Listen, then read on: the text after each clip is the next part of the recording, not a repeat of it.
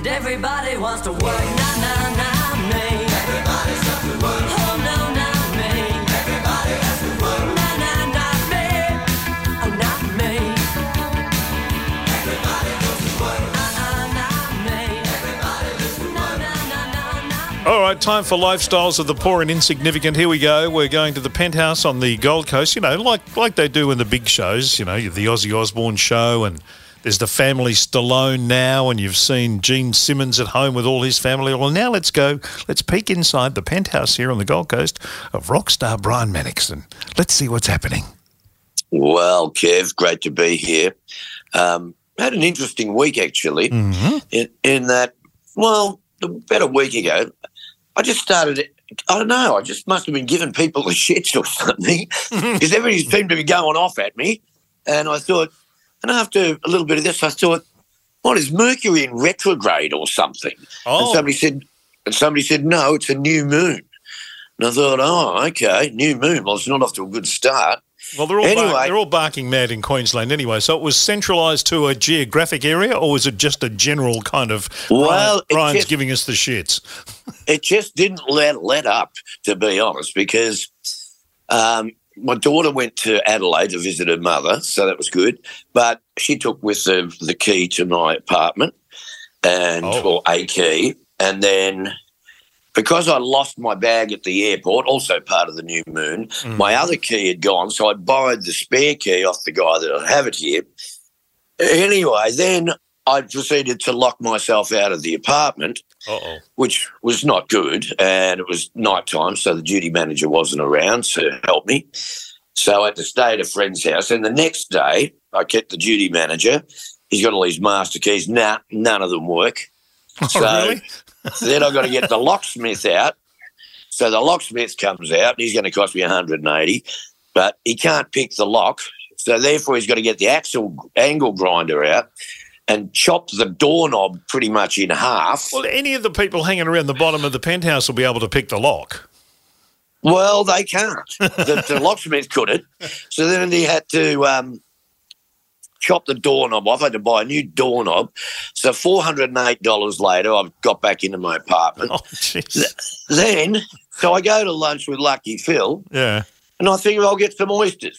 And I have one of the oysters. Ah. This is dodgy. So I took them back, and they gave me my money back. However, the one oyster was enough to give me food poisoning, and so then I was crook as a dog, and then I had to do a gig while I was crook. So it was just one of those weeks where everything that could possibly go wrong did. So thank you to the new moon. Wow. The Mercury in retrograde or whatever it is. Oh, look, I'm not a real big follower of that stuff, but this week it's kind of won me over a bit that maybe there's something in this new moon and retrograde and all that crap. Well, so the good thing is that you've survived enough to be able to bring everyone a terrific episode of Life of Brian. Well, this is true, Kev, and I'm excited about today's show. So am I. For no particular reason, I'm just excited about today's show. There's a couple of terrific guests. We've got two very, very good homegrown talents. One, an international star in David Sterry. Yes. And the other one, Grant Hansen, of course. Now, Grant's not only a terrific muso, he's also a hell of a good DJ. He's also a very good television host and a Footscray supporter. So what more could I ask? Well, he's a really nice fella, and he was very interesting. I think people will enjoy listening to him. Yeah. So there are two big stars, and we'll talk about. David's got some gigs coming up with Real Life at the Mimo Music Hall on August 4, and then on Fright Night at Malden on August 5. Then he's doing a big cruise early next year, but lots of dates. So just check him out on Facebook. And Grant's band Blackfire have just released Regeneration. Their kind of get back together again, relaunch the band CDs. So that's out and about. It's on all the, we're going to play a track off it, but that's on all the music platforms. And they're playing some gigs around the place too. So check out Grant's Facebook page and Blackfire's Facebook page for all the details of that. So there you go. All right. Now, the other thing we haven't mentioned is our very good friends at Murcott's. Oh, they're fantastic. Wow. Mark and the team there will sort you out. They will make you a better driver. They will make sure you are safer on the road. I'll give you little. You'll be surprised how sort of silly some hints sound, and then when you do them, you go bang. He did one on a video just before Christmas about storing your laptop and luggage when you go for a drive, and I'd forgot. It's one of those things that you should do automatically, but you don't. But it just his little memory jog of that for me made driving up and back from our joint up at the coast a hell of a lot less stressful because I wasn't worried about my laptop flying across the seat at 150 miles an hour. So, or your briefcase or something like that. Yeah. No, that's very important to do that, but also important to be able to steer the car well and to know when to do the brakes. that is something of an added bonus these days with some people. I know a lot of people that enjoy driving, but they hate the steering part of it. Yes. It's a worry, isn't it? So give them a call, and that number for Murcott's, of course, is 1300 555 576. Let me say it again, Kev. Yep. 1300 555 576. Murcotts.edu.au. Let's get to our first guest, which is the wonderful man from real life himself, another good Western Suburbs boy born at the Footscray Hospital. It's David Sterry, same place I was born. It's got a real Footscray theme today, hasn't it? Yes, that's a bit. We might boot you off. Well, fair enough. Here we go. Life of David instead, fair enough. What is the real life David Sterry experience these days? Mostly what I want to do is play real life shows that are not just the first two songs off my first album. Yeah, it's good fun doing all those big hit shows and hanging out with all your old mates and having great production and everything. There's something a little bit not so satisfying when you go, look, I've got some new songs and, gee, I'm only, after two songs, I'm not even working up a sweat yet, and I want to get back to some days where you just have that whole thing of putting a set together and playing everything from a part, the career, 40-year career of writing songs, not just the first couple of songs you wrote. And so I'm trying to do more and more of that. But, of course, there's a couple of things that you can't say no to. There's a Caribbean cruise I've got coming up in the new year. And you look at these things and you go, what? I'm on with Joey Ramone and I don't know, no, it's probably not Joey. Joey might be dead, but one of the Ramones and Air Supply and Sheena Easton and George Michael and Prince. Yeah, all those guys. Yeah.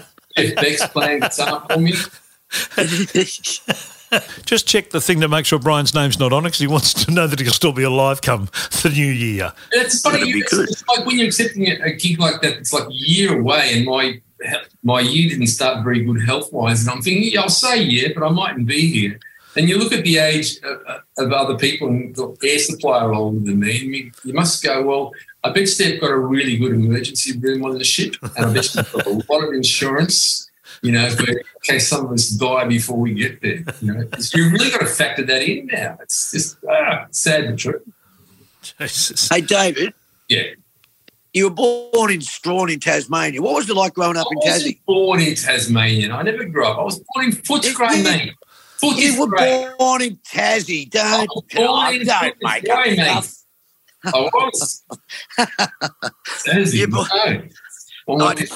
My ancestors spent some time down there a long time ago. Right. No, I just thought I'd just chuck in some total bullshit and see how you reacted to it. We grew up not too far from each other, really. I mean, Essendon, we used to throw stones at the kids on the Essendon side of the Maribyrnong River. We used to have these little wars with all these high school kids get there at night. You get a palm frond thing and put some mud on it and flick it, and you could get pretty much, up to the houses on the other side. Fantastic. So you're Western General Hospital boy? Yeah, Footscray. It was called Footscray Hospital back then. Yeah. What year were you born? 54. 54. So I was 56. So you were born the premiership year, and I was born 2 years later. There you go. So were you living in Footscray when you picked up your first guitar at the age of 10? No. My parents had a house in Maribyrnong, so went to primary school and high school. We had an immigration place in the it's called the Maribyrnong Detention Centre now. It was the migrant hospital when I was a kid. So I got all the 10-pound poms and a lot of refugees from Europe from the war and things. So it was pretty interesting growing up there. And I actually went to a school reunion last year. I thought I'd never go because I hated school so bloody much.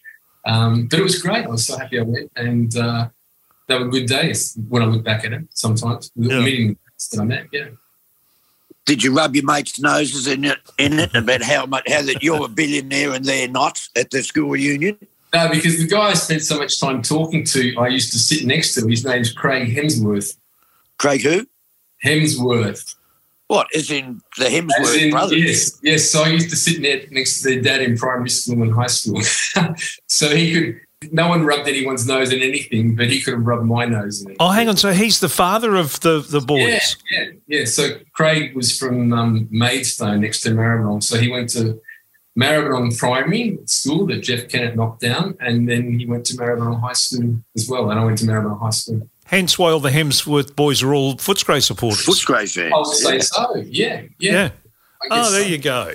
So it's funny, I always sort of remember that I'm from the West, because it really was frowned upon back in the day. You know, you're Footscray or, West. It was not looked into, because they had all the munitions factories there. I used to sell newspapers at the ammo factories after school, and was really looked down upon. And then when you walk out on a stage at the Greek Theatre in Hollywood, I kind of like to remember that's where I'm from and go, very good. So you mentioned Maribyrnong High School. Is that's when you sort of was that the high school where you put your first band together? The teacher came and the teacher came and said, "Oh, okay, Sterry, I heard you've been taking guitar lessons, and Fulvio, I hear you think you're a bit of a singer, and another guy, David, and we had to get this band together." We kind of looked at each other and realised, well, yeah, why not? Let's have a go. So we did, and we did our first ever gig, and it was scary but wonderful. It was that taste of what it's like to be on a stage with making loud music, and the reaction of people was fantastic. So that was my first band. It was called Badge, after the Cream song. Yeah, what a great song. Great song, yeah. So, and we kind of stuck together for a little while after that. We started about 14, so we were about to get further into education or leave and get an apprenticeship like I did and a lot of people did. So it wasn't going to go very far. But it certainly gave me the taste. What did you do an apprenticeship in? I'm a printer by trade. I'm a hand compositor. And that when back in the day we would have a tray of letters, one letter, A, B, C, and it had them all around. And you had to sort of make up every word and put spaces and lines between things. And you did it upside down and back to front because it was print. So you were reading it as you were doing it upside down, back to front. So my trade was actually obsolete when I started my apprenticeship. So computers weren't really around at the time. Then IBMs came in and there'd be a girl at a typewriter who could change little golf ball with different fonts and different sizes. So, yeah. So I left. I quit my that job the day I finished my apprenticeship, and never sort of went back into business. Now, so when you quit the job, was that just to go, I'm doing music now? Was that the decision, or just I don't want to do this? Yeah, so I got a job. I got a bit of a job teaching a little bit of guitar where I was learning. They sort of needed someone to sort of start teaching some, beginners and things. And for some reason, I got selected, even though I'm musically dyslexic. And I worked at that for a while, and didn't like it and wasn't very good at it. Although some of my students became fine musicians, and some of them are still my friends to this day. So any notables in the people you taught? No, not. Oh, there was a fabulous girl guitar player called Josie Jason. It's sadly not with us any longer. She was this girl. I'd lend her my Led Zeppelin records and my Deep Purple records, and I'd say, I want you to go away and learn Ritchie Blackmore's guitar solos and Jimmy Page's guitar solos, and she would, and I couldn't play them, but she could. And then she was playing in bands around with Jimmy Hocking for a long time, people like that, and she was very much loved. And she passed away of cancer, I think about 10 years ago. Oh, God. But sadly, she was probably my best student. And, but I think she taught herself more than I taught. So when did the ad in the paper happen that you answered looking for a guitar player? Well, that was one of my students. I was also teaching at Werribee High, teaching some guitar. And one of my students, I guess it would have been 1980, the beginning of 1980, was knocking on my door one Saturday morning going, David, there's an ad in The Age, because The Age had a little section, amusements it might have been called, for musicians wanted ads. And he said, there's this keyboard player looking for a guitar player. You've got to ring this number. And I went, oh, yeah, sure.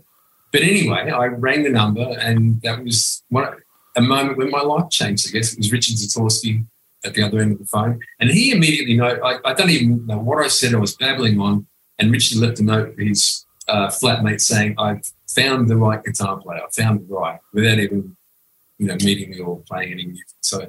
So yeah, it's amazing when you can trace something back to one little event and your whole life became something. Wow. So you went over to jam with Richard, and what happened next? No, we didn't actually play anything. Richard had a Moog synthesizer, I think called the polyphonic Moog, which was like you could play more than one note at a time and it would remember sound. You didn't have to keep resetting it every time. And we both had TIAC 4-track recorders, tape recorders. And the idea was, I'd started writing some things and I couldn't kind of really finish a song, and he was in the same boat. So we swapped tapes, and I ended up finishing his songs. I don't think he ever finished anything of mine, but that's the way we started working. And then we were just going to write. We weren't going to be a band. We wanted to, I thought I was too old, and we were just going to write for other people and see what happens. So... But but then Richard said, let's form a band, and we found a bass player, and we found a drum machine, and off we went. Found a drum machine, not a drummer, a drum machine. No. It's funny how these stories kind of keep connecting in some ways, but we had a little thing called a Dr. Rhythm machine. They're shit house. Yeah, I know they're awful. But, I've got one. It sounds like Nintendo. Yeah, it does. It sounds like Nintendo. And but we played our first gig. Brian, what was that hotel in High Street, Paran? Because you played there. Kramer's or Richie's Night Spot. I think it became Kramer. No, High Street, Paran. Anyway, it was between St Kilda Road and Chapel Street, and there was this lady ran the place. We played our first gig there with our drum machine and our rented crowd of 30 people. And she was saying, we had this other band in the other week. They're called the Uncanny X-Men, and their singer's really cheeky, but he's really good. It wasn't that long after you kind of started, so we played with our drum machine. And we did quite a few gigs with that, and we were doing demo tapes. As you would have done demo tapes and shopped them around. Yeah, we did that with our 4 tracks. And we took it. David Briggs had just produced Aussie Crawl. And we decided to send him a cassette. He sort of invited us around to his studio in Queensbury Street, where he still has his studio. And he was quite critical of the work, but constructively critical. And he also said, look, it's un-Australian to not have a drummer. Someone else didn't either. It was the Reels didn't have a drummer. That's right. Yeah. So we decided, okay, we better get a drummer, one of these drummers. And I think auditioned 60 of them until we found Danny. And then just recently, just 18 months ago, there's a Real Life album came out, and I had it all put together for manufacturing by David Briggs around the corner. He's a lovely guy, David Briggs, and I wandered in and I was reminding him about the conversation that he had and the advice that he gave us about un-Australian not having a drummer. And I said, you know what, David? There's no drummers on this record either. Drum machines all over the whole thing. And he laughed. He thought it was funny. So was Briggsy the conduit to get to Wheatley? Is that how that happened? Or No, that was Jeffrey Shoecraft. Oh, okay, yep. And also, we did get a drummer, and we'd start to get residencies everywhere and open for bigger bands, and the whole idea was, you'd have to sort of get, 10 people of the other band's crowd and get them back to Macy's for a Monday night residency or something. We'd been opening for Midnight Oil and have people like screaming, get up, blah, blah, blah. And we had to do a 40-minute set, and then we went off, pretty proud of ourselves. This is the Tarmac Hotel in Laverton place. And so we got off stage feeling pretty good about ourselves, and Oil's manager said, I've never seen anyone do that to a Midnight Oil crowd. You're so cheeky. Get back on and do another set. So we had to go back on and said to all the people, by the way, we're playing Macy's to our residency on a Monday night. Come and see us. Boo, boo, get off, Oils. Sure enough, the next night at Macy's, there's 10 of these guys who are at the barrier ready to kill me at the Macy's gig. And they're going, yeah, wait, you wanted to kill me last week. And they're going, yeah, you have to do that because it's an Oils gig to the support band. But we really liked you, and we heard there's actually girls come to see your band because they didn't So that's how we kind of built up. There'd be 10 people there, and then we'd open for the Australian Crawl. We even got sent down to a bikie pub in Geelong to open for Rose Tattoo. Oh God! I think dear Frank Stavala was trying to kill us. Have us killed. Didn't I? So it was the weekly question. No, there was a guy, Jeffrey Shootcraft, who worked for Glenn. And I guess at that stage when we were becoming one of the hottest unsigned bands in Melbourne, I don't think Wheatley and Dinsky really liked that kind of music at all. I'm sure Wheatley didn't, enjoy the music. But they seemed to want to sign something up and see if it stuck to the wall. Throw it at the wall and see if it sticks, because there was this new thing. They'd kind of missed out on the punk movement. And the next thing was kind of the new wave thing, and they realised that they needed some sort of representation in that form of music to be moving going forward with as well. So that's Jeffrey Shootcraft worked for the Wheatley organisation, and Jeff was a big fan of ours and organised that. I don't remember Glenn ever coming out and seeing us actually. I mean, just going to meetings, and Glenn had the demo tapes and Jeffrey was raving about us. So yeah. Did you have Send Me an Angel already, or did that come? No. That was quite some time later. Wow. We were sort of people seemed to love our songs, but they were sort of pretty simple, new wavy, almost comedy songs sometimes, we all knew that we didn't have that single, that big single to break us through. So we were consciously for a good 6 months just throwing ideas up against the wall and go, we have to have an undeniable single. And then I remember we were on our way down to a gig in Phillip Island in Richard's Old Ford, and I had my Walkman on, and I heard this just shooting this down. I went, oh, that's it. I shouldn't went up my spine. I thought, oh, this is it. Richard's got his side of the deal together. I better get my act together. And so it was written one week, demoed the next, and then recorded the week after that. And I remember playing it, the demo to Wheatley. The demo was recorded in Richmond Recorders with Ross Fraser, who was our sound guy at the time, Melbourne. And I remember going to play it to Wheatley in his big office in South Melbourne the next day, and he, the delight on his face, this was obviously a hit. And I remember the bass player from LRB kind of stormed in and he goes, that's a hit in America. We were playing it quite loud and playing it over and over again. So, yeah, it was pretty amazing. Tell everybody about the guitar solo in Send Me an Angel, David. Right, so the trouble with Brian is he knows all my stories. The guitar solo was Send Me an Angel. Okay, so I'm a crap guitar player. And we were in You're not, but anyway, go on. We were in Richmond Recorders, and the song was new, and I didn't know the chords or the key or anything. And we're putting it together. Ross Fraser says, hey, guys, I've got this idea for some hand claps. I put these hand claps together. Yeah, that's great. And it came time for the guitar solo. I'm sitting on my little PV amplifier, and I wasn't used to being in a studio, and I had my headphones falling off and trying to get some distortion out of the guitar. And I said, okay, run it at me and I'll see what happens. So I get levels and things. And they played the tape at me and I played something and looked up at the guys and said, okay, now tell me what the chords are and I'll try to do something properly. But apparently I played this incredible guitar solo And they looked at me, they're going, no, just come in and listen to this and turn your amp off.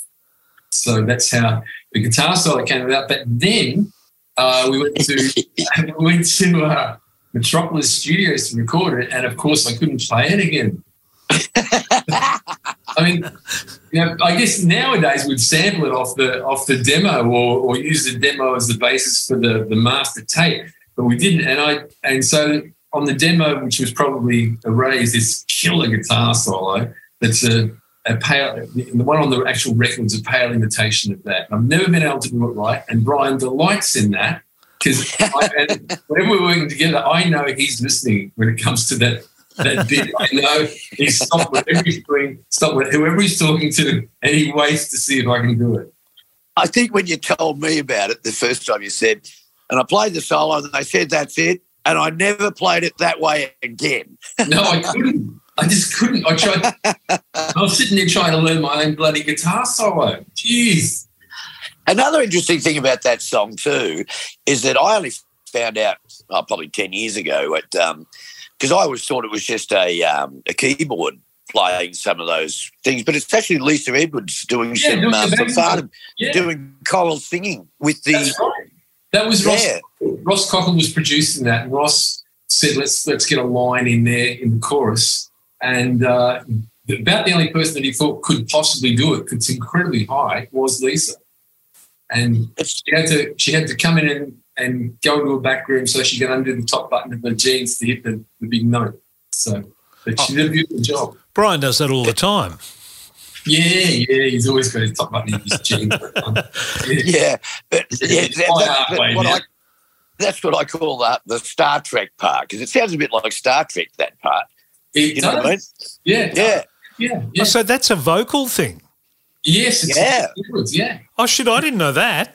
Yeah. Oh, so many people don't, and I've often been asked the question, people are always intrigued by who is it, and I've been able to find a website or a Facebook site for Lisa and put them in that direction. I mean, she's been a great singer, and that was just one of the things that made it a hit. It's part of the hook. It's a hook. It's well, that was your first single, wasn't it? Yeah. It's not a bad way to debut. Your first single, it's a worldwide freaking smash. Good on you, Dave. It's fantastic. Can be a bit of an albatross though sometimes, but it is good. What's going on? I've just licensed it to a Netflix series as well. Good for you. Did you see that video of who's that Jimmy Fallon show? Did you see late last year there was Brad Pitt pretending there's a movie called Rad that Angel was in, a famous kind of BMX bike movie. And for some reason, late last year, there was a new Brad Pitt movie, something about a train or something, I think. Oh, Bullet Train. Yeah, Bullet Train. So I kind of get the association. You can find this on YouTube, but it's Brad Pitt, comes on, and for some reason he puts on a helmet, gets on a BMX bike, and does all these bike stunts to Send Me an Angel. I don't know what it's got to do with the film, but it was quite amusing to see that there. You go, wow, after all these years, that song is still around and there's people like him. So what's the Netflix show, do you know? About a baseball player. And I'm not sure whether it's related to, because back in 1983, 1984, the LA Angels baseball team used that as their home run song. Oh, the California Angels. Did they really? Oh, okay. Yeah. So, and I thought this might relate to that time with the Angels. The LA Angels, actually, they were down in Anaheim. Yep. And we're on tour. We'd nearly finished the tour with Eurythmics, and we had a day off, and our record company said, guys, we're going to drive you down to Anaheim because San Diego Zoo first. San Diego Zoo, because they've got kangaroos there. And we thought, that day off, they're going to take kangaroos, you beauty. And then we go into the baseball. We're going to go see the LA Angels, and they use your song. Oh, yeah, great. So, but we get up in this huge stand like the MCG or something, and we've got these hot dogs, and we've got milkshake containers full of beer. And it's not such a bad day. It's ending well. And then the LA Angels hit a home run. And up on the big screen, the LA Angels welcome real life to the stadium, and we went down and got balls signed and everything. And it was on the front page of the Herald Sun here. So, yeah, it was pretty strange. Oh, wow. Once again, always remembering that, okay, that's a Footscray moment going. Didn't it get into the top 10 twice in America? Yeah, it did. Again in 1989. Yeah. Wow. Yeah. So in '84, it was obviously a smash hit here. No, 83. It was 83 here. And all right. 84 in America. America and Germany and Europe. Yeah. Well, I was going to say across Europe, it was massive. Yeah. I number one in Germany for like a month, and if you had the German market, you pretty much had everything else around Europe. You had France and Italy and everywhere like that. So, yeah, it was pretty amazing. And then '84, it was a hit. It was a top 20 hit in America that first time. Yep. So why did it come back again in '89? That's strange because Quincy Jones did a remix of my pretty much all-time favourite song, Blue Monday by New Order, which was a strange combination of Quincy Jones and New Order. But I kind of liked it, and I just wondered aloud to the record company. I said, well, I wonder what happened if Quincy Jones got a hold of Send Me an Angel as a remix. And they didn't think of Quincy Jones, but they said, yeah, let's have a go. So they got a remix by an English producer. Yeah, the same thing happened as to Blue Monday with Send Me an Angel. Oh, wow. Yeah. Who was the English producer? I knew you were going to ask me that. Sorry, David. Nigel Wright, who I believe he's done a lot of work with that. Who's the guy that writes Phantom of the Opera? I think he's done a whole lot of Andrew Lloyd Webber. Yeah, he's been his right-hand man for a while. But he was also in a band called Shack Attack, kind of a disco band that was very successful at the time. So, but yeah, he kind of just basically just upgraded the bass part and took out the hand claps and made it sound a bit fresher than it was. It might do a Kate Bush with the new Netflix series. That'd be nice. It hasn't bought me a house yet. But yeah, third time lucky. I was wanted Kylie to do it or someone like that. It's kind of cool. But there's still like some. Who's done cover versions? Because I know there's been cover versions. Okay, the best cover version has got to be the Gregorian Monks. You have not had a hit until the Gregorian Monks. Have they ever done an X-Men song, Brian? No. But they're looking at best-looking guy in the factory, okay? Yeah, but they're the Gregorian Monks, and when they do your song, you've made it.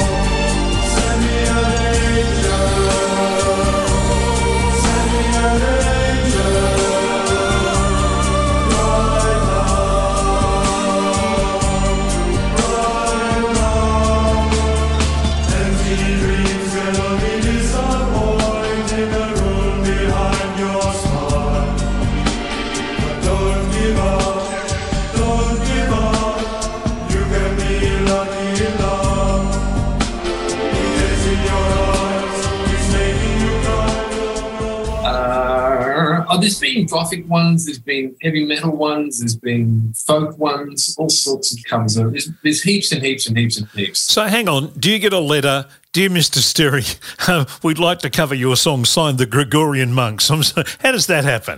Well, no, actually they license it via the publisher. You pretty much don't have to ask the band permission. As long as you're paying the royalties, I don't think the publishers would ever say no. So, well, that song's with Warner Chappell Publishing, and they would have been notified, and they said, okay, sure, here's the code number for the royalties to send us, and yeah, do it like that. So, but the films have to license. The films have to be run by me and Richard and Warner Chappell and things like that. So it's been in some other things. What else has it been in apart from? The Rad the Musical, a movie called The Viz, really bad movies. We've had lots of stuff in Voyage of the Rock Aliens. There's a vampire movie. I went to see one. I remember I was sort of living over in Hollywood for a little while because the record company was there, and they rang up one day and said, "Oh, David, big premiere tonight on Hollywood Boulevard, and Teen Wolf 2 is on."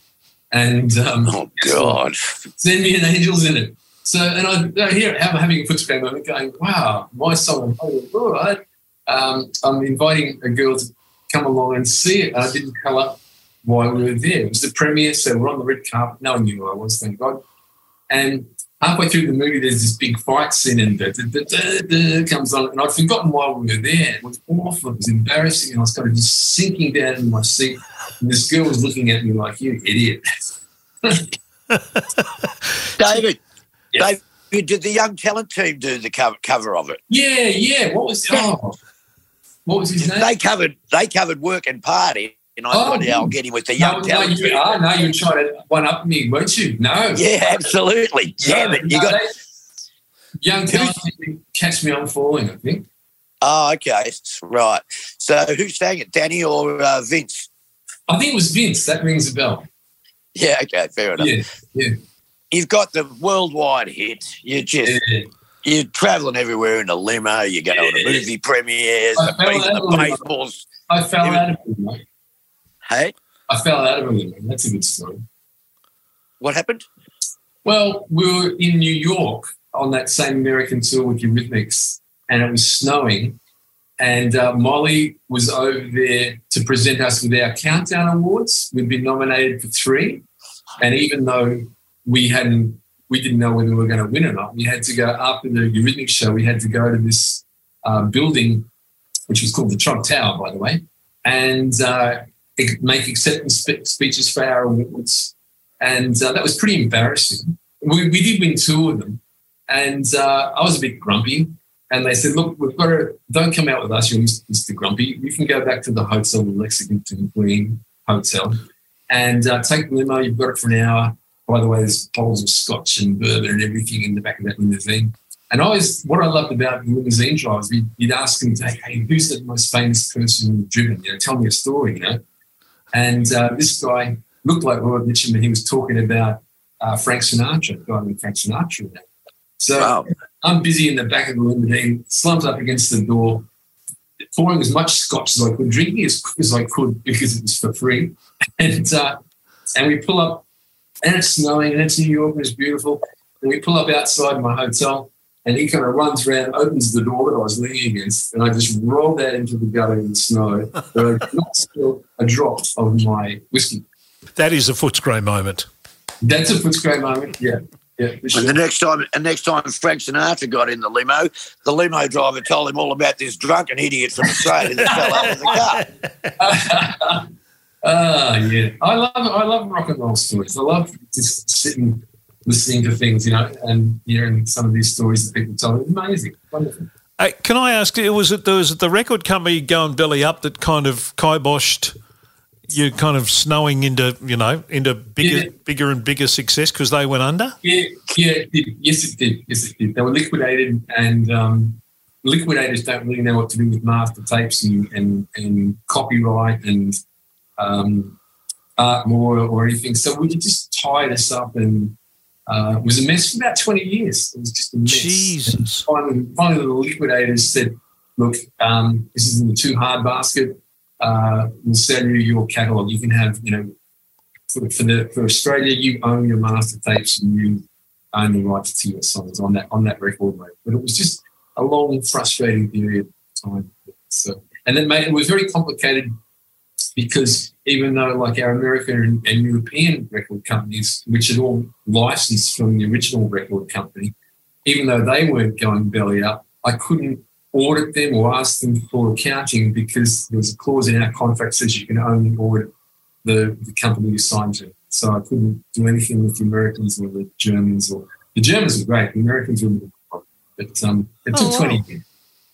So, and it was a bit soul destroying in that I've either got like a bit of a business cap on where I'll put on and think about copyright and publishing and deals and percentages, or I've got my songwriter hat on, and I can't mix the two of them. I've got to sort of be in one frame of mind or another. Let's talk about the dreaded second album, David.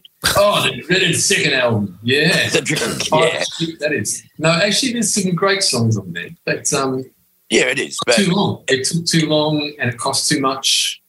And it was recorded all over the world. We recorded. We had a day in Abbey Road. We had weeks and weeks in Hansen studio in Berlin. That's where Bowie recorded Heroes, isn't it? Yeah, in Berlin, the wall was still up, and it was just down the road from the wall. And Bowie recorded the Heroes vocals there, and Depeche Mode recorded there. Your favourite band, Brian? Killing Joke, the Rolling Stones recorded there. And while we were there, Susie and the Banshees were in there. And it was a great. There's like about 8 or 9 studios in the complex. It's used to the Berlin Opera Hall. And it's still there. I went there just a couple of years ago. I think Crazy Little Thing Called Love might have been recorded there too. But it might have been too, yeah. Didn't you do something with some paper aeroplanes that nearly got you into? Yeah, that's right. We're trying to, because we had this balcony, we had upstairs, and we had the apartments upstairs that we were living in, and we were so lost on this record that I went and bought a train set that we ran around the desk, and we spent more time playing with that train. And we bought these gliders, and we'd throw them. One of them was last seen hitting over the wall, and. I've got some great photos. There was the American Secretary of State's name was Caspar Weinberger, I think back then. This would be 1985. And it was like a wasteman's land in front of us. And one day I went out into the balcony of the studio and literally this helicopter flew right up in front of me with guns. And I looked over the wall and there was a truck down the bottom with guys with guns on sandbags. There was guys in the next building and they built this platform to overlook the wall. And then in flies Caspar Weinberger, gets out of the helicopter and looks over the wall there and gets back in his helicopter and looks off again. But there were just guys with guns everywhere. It was incredible. All because of your paper aeroplanes? All because of the bad music coming out of the control room at us. I think the second album I bumped into you at AAV, I think you were doing some stuff. We were doing Cos Life Hurts. I remember talking to you and I was saying, and you said, gee, we spent 120 grand already and we've only done 3 songs. Yeah. I got 3 songs, 120. I said, we'd be lucky to spend 30 on our whole album. Yeah. And I was filthy on it. And I went back to Red Simmons and he said, well, sometimes if you've got too much money, you can't even make a decision. Yeah, but it's also recoupment. You've got to recoup all that money before you make anything.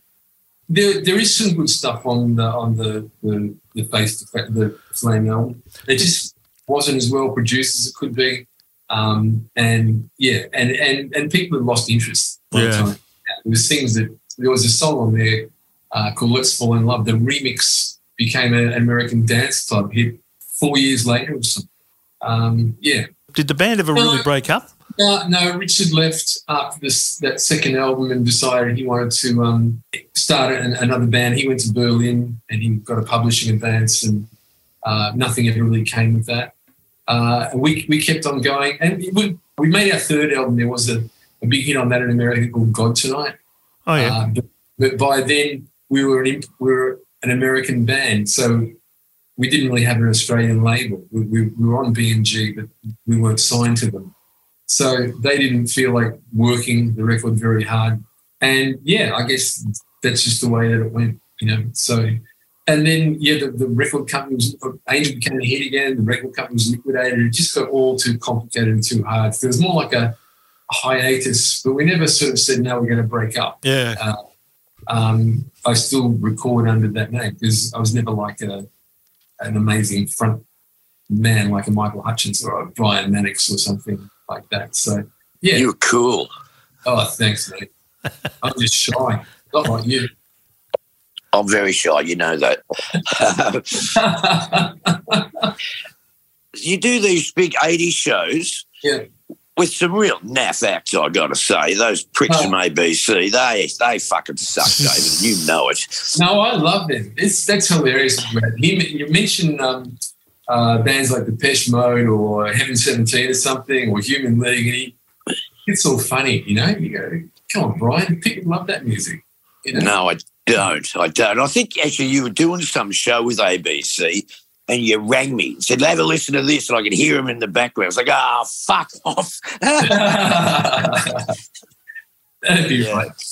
Now, it's funny because you get to work with some people like that you really go, wow. Like a couple of years ago, just before the pandemic, I was in America, big tour with the Tubes. Oh, wow. Fee Waybill. White Punks and Dope. And I remember I was sharing a dressing room with the Vapors too, you know, turning Japanese. Oh, yeah. And we're in Chicago, and Fee Waybill just burst into the room. He's legend, and he's talking to you like he's known you his whole life, you know. And I was just having a Footscray moment, pinching myself, going, I remember hearing White Punks on Dope for the first time and going, what the hell is that? You know, how amazing. What an amazing band. And there he is, he's chatting away and, you know, he's out there singing and telling his stories, and it's great. So sometimes you meet those people. I mean, I was looking at your show, I was looking at all the people you talk to. I mean, you've been talking to all these incredible people, John Lydon, Alice Cooper and all those. I mean, you must get a real buzz. You must have a Footscray moment yourself there, Ryan. You're talking to all these people that I know that you love Alice Cooper. And John I do. John Wayne, wow. Hey, I'll tell you, David, you know what the one that actually made him, I reckon his big sort of Footscray moment was when we spoke to Mickey Dolenz of the Monkees. Oh yeah. No, I remember you telling me I'd seen you around that time, and it was like, what? You're going to talk to a monkey? That's like having a Beatle moment, isn't it? Oh, yeah, it's the next best thing, but yeah, it was pretty special. And no, you love the Monkees. You're always. I mean, you know all about all the records they made when they weren't successful anymore, I think, don't you? Yeah, I dug out the records they made by themselves and had a listen to them. That. Who else did you meet that was really cool? Andy Warhol. Oh, wow. What was he like? He didn't say much. Bit of a Joe Biden by the time you got to meet him? He was pretty. I think it was the year before he died. We'd had this really long day. We started in. We were promoting that second album. We left Frankfurt one morning, flew to Vienna for morning tea, then London for lunch on our way to New York. And as soon as we landed in New York, we got dragged off to. I think it was the Ed Sullivan Theatre. I think, and I was presenting an award. I had to present an award to Katrina and the Waves. But there was going to be a special award before I started my presentation, and it was going to be presented by Cheech and Chong. So the lights are going down in New York. We had this incredibly long day, and I'm sitting on a road case with Cheech and Chong and Andy Warhol, who was getting that first award. You know, it's like, looks great moment. Pinch me, it's my friend's good. Yeah. You know, so.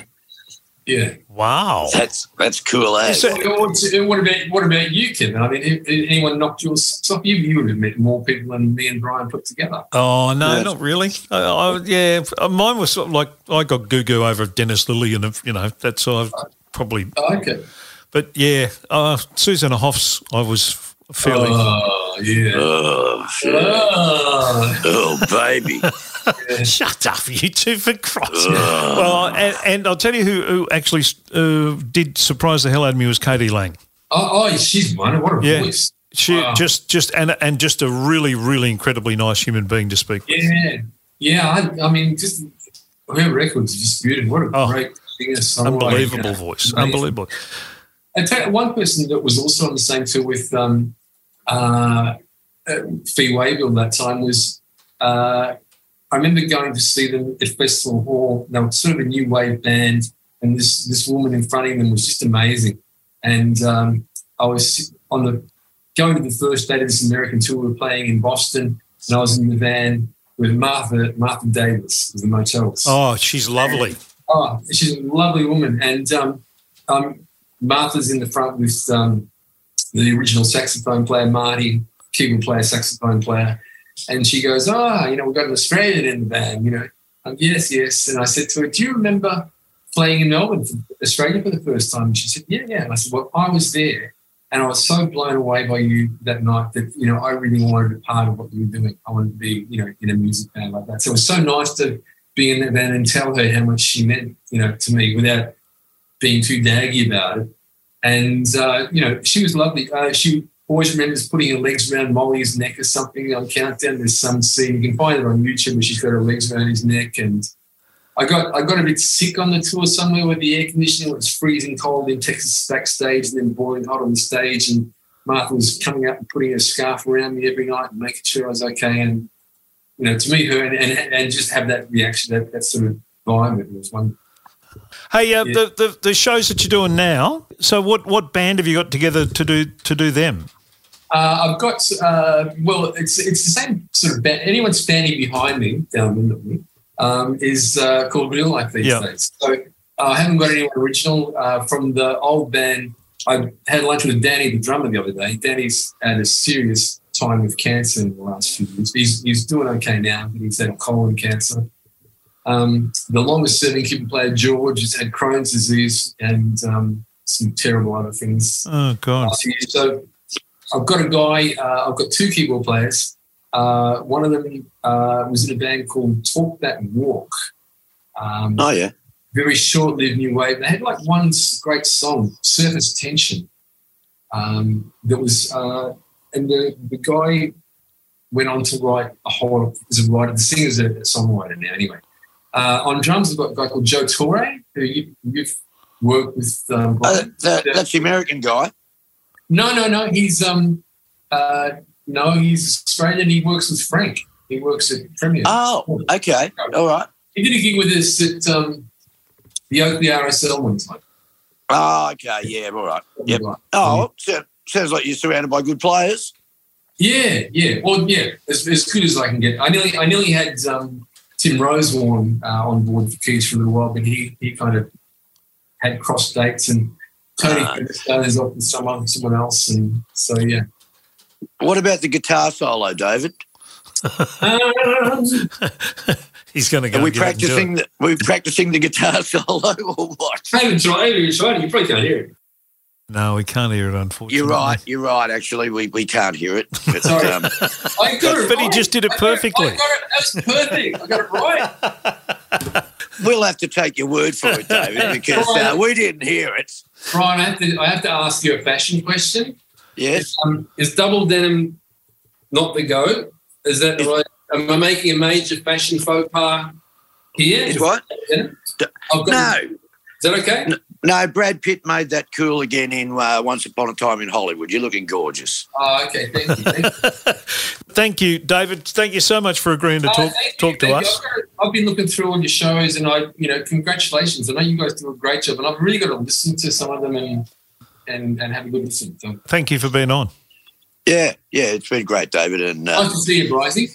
Always a pleasure to hang out with you, my friend, and hopefully we'll be working together again in the not-too-distant future. Let's hope so. A Real Life versus X-Men show would be great. We'll go on first, and I promise you that we won't drink all your beer while you're on. Well, that's something to look forward to. We can look towards doing that. That'd be great fun. Beautiful. Right. Thanks, David. Okay. Thank you, guys. Take care, mate. Thanks, David. Bye. Cheers, buddy. See ya. Bye.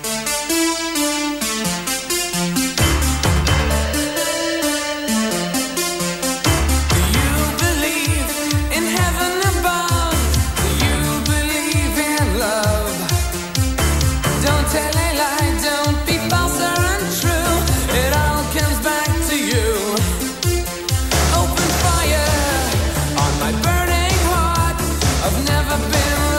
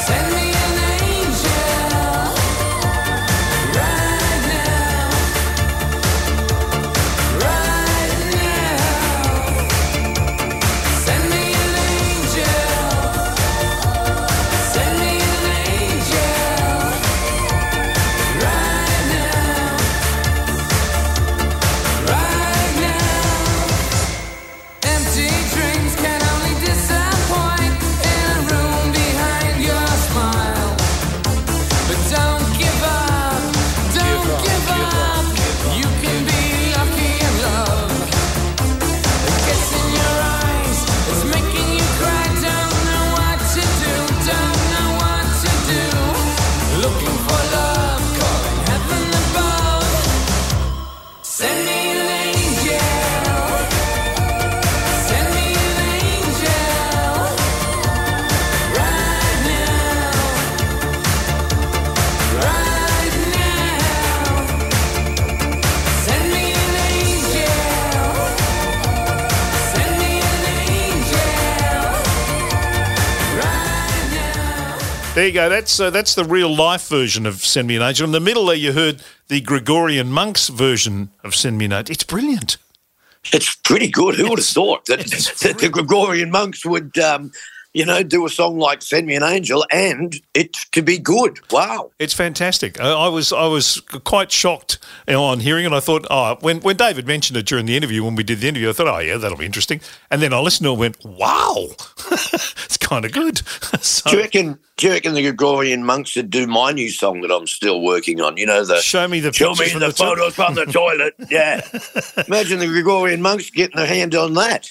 That'd be beaut. Well, yes, could have a whole new meaning to that particular one. But anyway, let's get to our second guest. We're here, of course, for mercots.edu.au and their fabulous telephone number if you want to give them a call and brush up your driving skills. Well, that telephone number, Kev, just in case people haven't written it down, 1300 555 576. All right. Let's get to Grant Hansen. You know him from the Marngrook TV show and also a terrific musician and DJ as well. So I'm going to talk to him about all those things right now. What a top fella. Let's talk about your album, Grant, about the Blackfire album. Yeah, well, it took us probably about 18 months to make because of the COVID. We went in and out of COVID and trying to get access to the studio. So it took a lot longer than what we anticipated. But it's, some of these songs we've had written, 15 years ago that we never got a chance to do on our former album. So there was a couple of tracks like that. And there's a couple of new ones that we wrote during that COVID period as well, just so that they were relevant to what's happening right now. And I wrote a song called Talk and Treaty, which the Victorian government will start negotiating in July. So I wrote a song about treaty and what does it mean to people? What does it mean to me? What does it mean to you? So it's just putting the question out there, posing the question, what does treaty mean for Victorian people, Aboriginal people and non-Indigenous people here in the state? So it's a catchy tune and it's getting a bit of airplay on radio as we speak now. So, once again, it's educating people. It's not putting stuff in people's faces and trying to put people offside, but just educational. Yep. Tell us a little. Give us a little of the background on Blackfire, the band. How long ago did you start? We formed in 1992, and we played inner Melbourne for a long time around the Fitzroy, Collingwood areas, and at the Baden Hotel, the Prince Hotel. We played at. We had a regular spot on a Thursday night at the Royal Derby. So we brought out our first album called A Time to Dream. And the name Blackfire came from an Aboriginal documentary made in the 70s, and the sequel was called A Time to Dream. So hence that's where we got our name from and our first album title. That went really well. We got signed to the Karma music label in Alice Springs, which was the biggest Aboriginal media centre and radio station in the country as it was then, one of the very few. And they had a huge record label there. They had a lot of artists, Coloured Stone, Murrumbidgee Band, Frankie Yama, Amunda, and they very rarely ventured outside of the NT to sign up other acts. And for us, for some reason, they liked our music and we were signed to them. Then we come around with our second album, which was called Night Vision, and our late great mate Paul Hester heard us play one time at the Vic Arts Centre, and it was a brand new day performance, a live production of that play at the Arts Centre, and Paul was in the audience. And afterwards he came up to us and said, "Hi, I'm Paul, I'm from Crowded House, and I loved your show and I love the songs. Would you like to come and do some demos with me down in St Kilda? I've got a little studio. What about we come down there and have a bit of a bash around?" So I said, yeah, no worries. So we did that. And then Paul got so excited with the songs that we had, he said, "Stop worrying about doing demos. Let's do an album. This is great songs and I'd really love to make this album with you guys." So Paul came on board with us, and This is a fact that people don't know about, that Paul Hester was actually playing in Blackfire as our drummer on the second album. He drummed on all the tracks, and he played with us live before he even left Crowded House. Oh, wow. So when he left Crowded House, he talked about at the press conference how he wanted to play with Blackfire and be in the Blackfire family. And so we had a really great long-term relationship with Paul for the next 10 years. And then as you do, guys got married, had children. A few of the boys worked at Aboriginal organisations, and we sort of, went to do the Margaret Footy Show on TV, and Butch Edwards went solo, and sort of people sort of went their own ways. But now we've come back, because we enjoyed playing together and writing those songs, and felt like we still had something to say, So we're back again. Are you going to tour to promote the album? Yeah, look, we're trying to get on some of the big festival scenes, Brian, because as you know, that's where the massive people are. It's hard to get people to get to hotels these days, but, we've sent out all our music around to all the radio stations across Australia. We're on Spotify and all that. So, hopefully, these sort of bigger shows will be able to encourage people to go out and buy our records. But as you would be aware, there's not much money in music anymore. It's basically the live performances and the merchandise. Yeah, exactly right. Exactly right. What's the lineup these days, Grant, in the band? Because I know you got a new singer.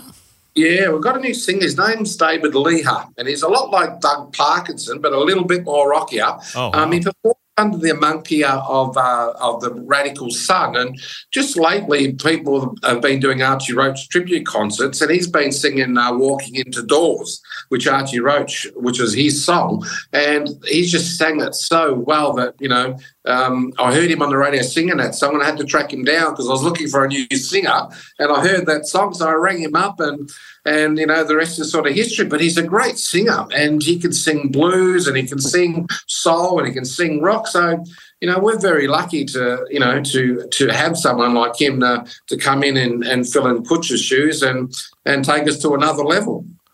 So we got Salem Burns from Coloured Stone, and original member of Blackfire, myself, Bradley Brown, another original member. And we've got a couple of session players. We've got Rod Crundwell, who used to play with Swanee and Old 55. And then we've got on drums, we've got a guy called Peter Moore, not the footballer, but he's played, I think, Glenn Frey's band in Australia when he was touring here as well. So they're all rock dogs and been around. So that helps fill out that big Blackfire sound. Yeah.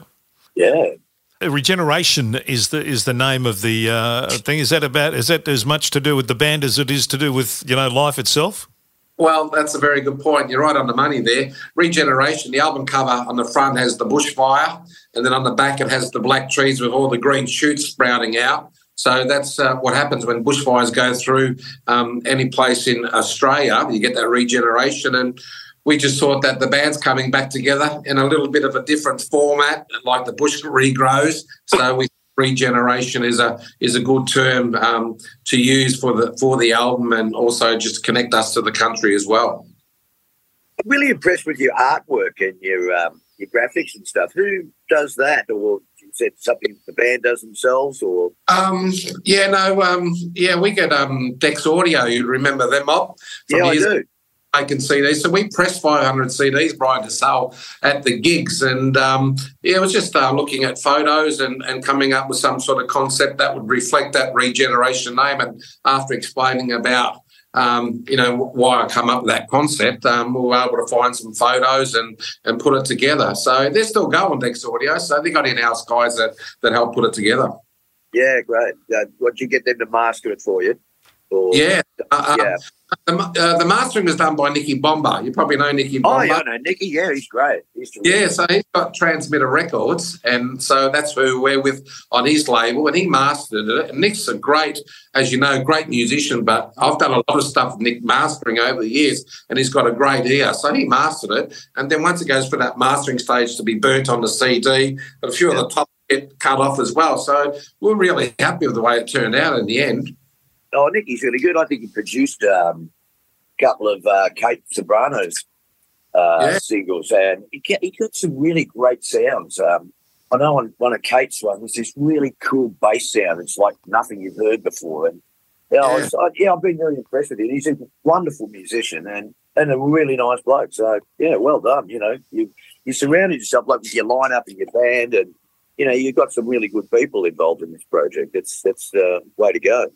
Yeah, it's like, well, that's the key, isn't it, Brian? You've got to have some good people around you to be able to sort of do anything, really, and get a bit of notoriety and get a few people talking about the band. And so, yeah, and plus you learn so much more when you have good people around you, like Nicky, Paul, David Bridie in the past. We've had some good people. Bundawoy and Pingu used to play with Yothi, play with us when he came to Melbourne. He'd come and play Blackfire gigs as well as his Yothu show. So we've had some good people that like being around us, and that's always worked well for us. Yeah, absolutely. It would be remiss of us not to ask you about Marngrook, Grant, and whether we're ever going to see what is arguably the best footy show on television back on bloody television. Yeah, I know. I hear so much feedback now about, the footy commentary in general and also the footy shows, and when is Marngrook coming back? And I could be at the supermarket or at the servo at the footy. People always ask me, when are you coming back? When are you coming back? And I suppose, we didn't know that the show was going to end. The rug was pulled from under us. We didn't know. So by the time we had an opportunity to be able to try and get onto another network or find some sponsorship money, COVID hit, which threw everything out of the put a spanner in the woodwork, so to speak. So we've been trying since then to try and get money for the show to get back up. We haven't given up the ghost yet, but just in this political and financial times, it's rather difficult. We did do a grand final show last year, and that went well, got a big audience. So if the worst comes to the worst, we'll do another grand final show, but we're always angling at trying to get onto a network and finding money. So, they talk about Aboriginal funding and all that stuff. I just wish that I could get my hands on some of it because it's near impossible. Yeah, it's such a good show, and probably was the best football show on TV because, I just didn't talk shit as much. It was a bit of shit, but didn't talk as much shit as other footy shows.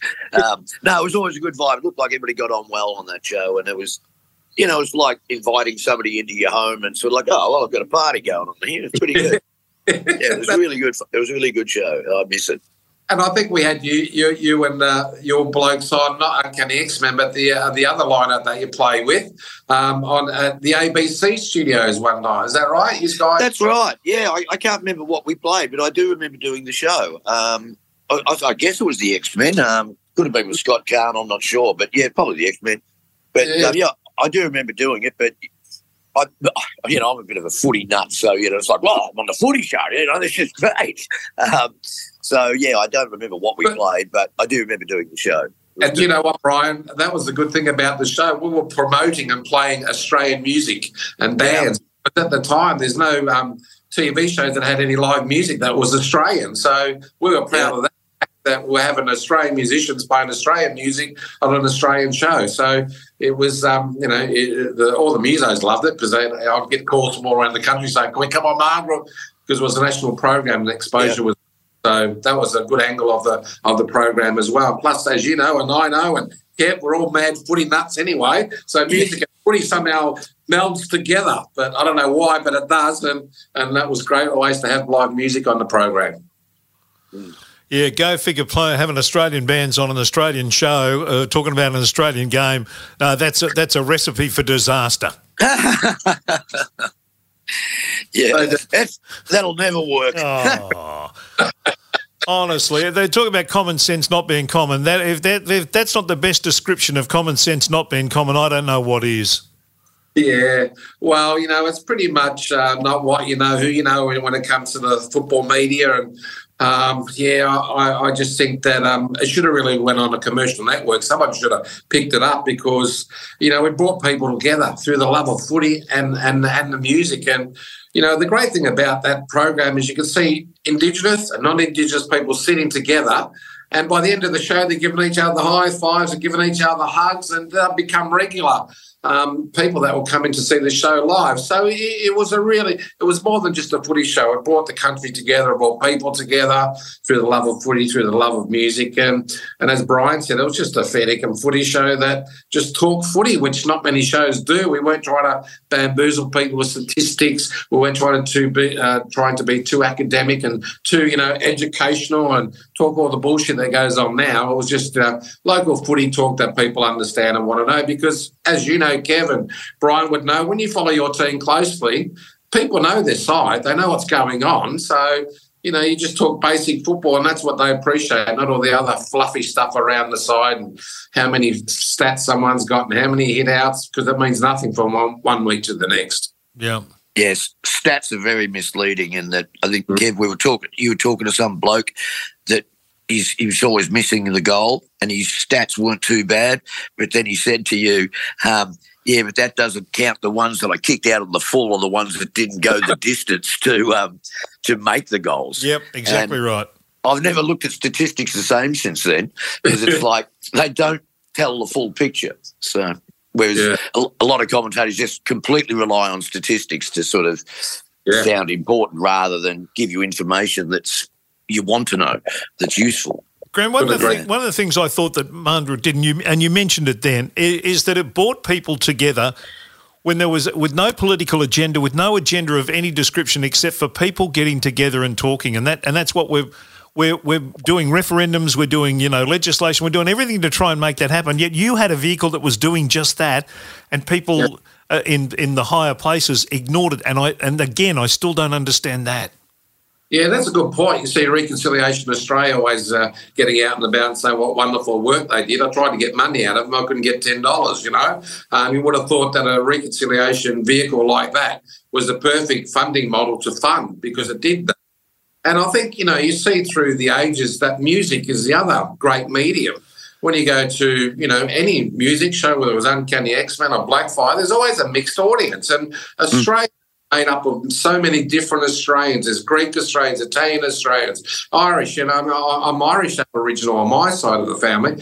So, it brought people together just through the love of music. And isn't it great to go somewhere without it being politicised, without me having to talk about Aboriginal issues, or you having to talk about the Footscray Football Club or 3XY every time you go out, or Brian about Uncanny X-Man. It's good just to go out and enjoy yourself and just be yourself. Yeah, you've led by example rather than just, talking about stuff. You just did it, and that was really good. But something that's just bothering me now, I'm just wondering, on your next album, do you think you might get Peter Moore, the footballer, to have a crack and help out on the next one, perhaps? Yeah, well, that's a funny thing on stage, introducing him, because it makes people's heads turn more than twice to see whether it's the big great man himself from Collingwood and Melbourne. And but Pete is quite a tall guy, but he's not a very good footballer at all, Brian. And most musicians aren't very good footballers. That's why they're musicians, I reckon. Yeah. I was terrible at it. Every year. Hey, so where can people get a hold of Regeneration? What's the best way for them to have a listen to it and to get a hold of it once they hear it and they love it and they want to, get it in their collection, Grant? It's on all the musical social media platforms at the moment, so iTunes. Good. What are they called? All those ones. It's up. It'll be up by Friday. Some of them have got it up there right now. And plus at the gig, we'll have CDs, because I still love listening to CDs. My car's got a CD player, so I still drive around. Don't listen to much of today's stuff, to tell you the truth, but I'm still playing a lot of 70s and 80s when I'm driving around. But so there's CDs for sale, and there's also T-shirts and caps as well on the night that people can purchase as well. But it's going to be on iTunes and Apple Music and all those sorts of normal musical platforms. Some have got it up now, and some will have it all up by Friday night's gig. Yeah. Yeah, you're doing an album launch on Friday night. That'll be an exciting night for you. Well, as Brian knows, I remember the last time I played at Mimo, Brian was on the bill. XY concert. I think I sang Gazelle, and I sang up there Gazelle with Billy Miller, and then I done some goal from John Stewart. Stewart, and then I think Brian sang Halfway Hotel, which he nailed it. He killed it. Yeah, I have to take it down about 6 tones because the guy that sings it is so high. So like, I've got to sing this. It's a good song. Yeah, it is a great song, but I was a bit out of my comfort zone with that one. But but those shows are really good fun. I really enjoy them because as you say, it takes you out of your comfort zone, and you go, oh, hang on, I've got to do a bit of work here. But yeah, those shows are good, and you saying your song's fantastic. Up there, Gazelle, that's it's an iconic song, and the John Stewart one was great too. So, well done to you. And as you know, Brian, that Mimo music room, and Kev, you've probably been there quite a few times, it's a great room to play in, great sound system, good lighting. It's sort of taken over from the old Gershon room at the Essie, but it's really intimate, and it's got a really warm feeling in there, hasn't it? Yeah, it's great. And I think, the sort of it's a bit classier than in a pub. It's it's like a little theatre in a lot of way, where a cabaret theatre sort of joint. But what I found is that the people that go there, they really love music. They're not there to get pissed and try and pull a root. They're actually there because they love music. And as a musician, and as you know, it's always nice when they're actually there just to listen to the music and enjoy what you're doing, rather than, oh, that Sheila over there is not bad, I might go have a crack at her, which is where it's where we live, but Goodness me. Well, listen, Grant, good luck with the album. I call it an album. That shows what an old fart I am. But good luck with the new music. Let's hope we see you on the road. And thanks so much for spending a bit of time with us on Life of Brian, mate. It's been really good to catch up. Yeah, it's been great. Fantastic talking to you two guys, and thanks for your time and get me on there. And good luck with the rest of your series. It's a great format that you got going there, and lots of people talk about it all the time. So keep up the good work too. Thanks, Grant. All right. And Grant, remember, go the doggies. Yeah, up the dogs.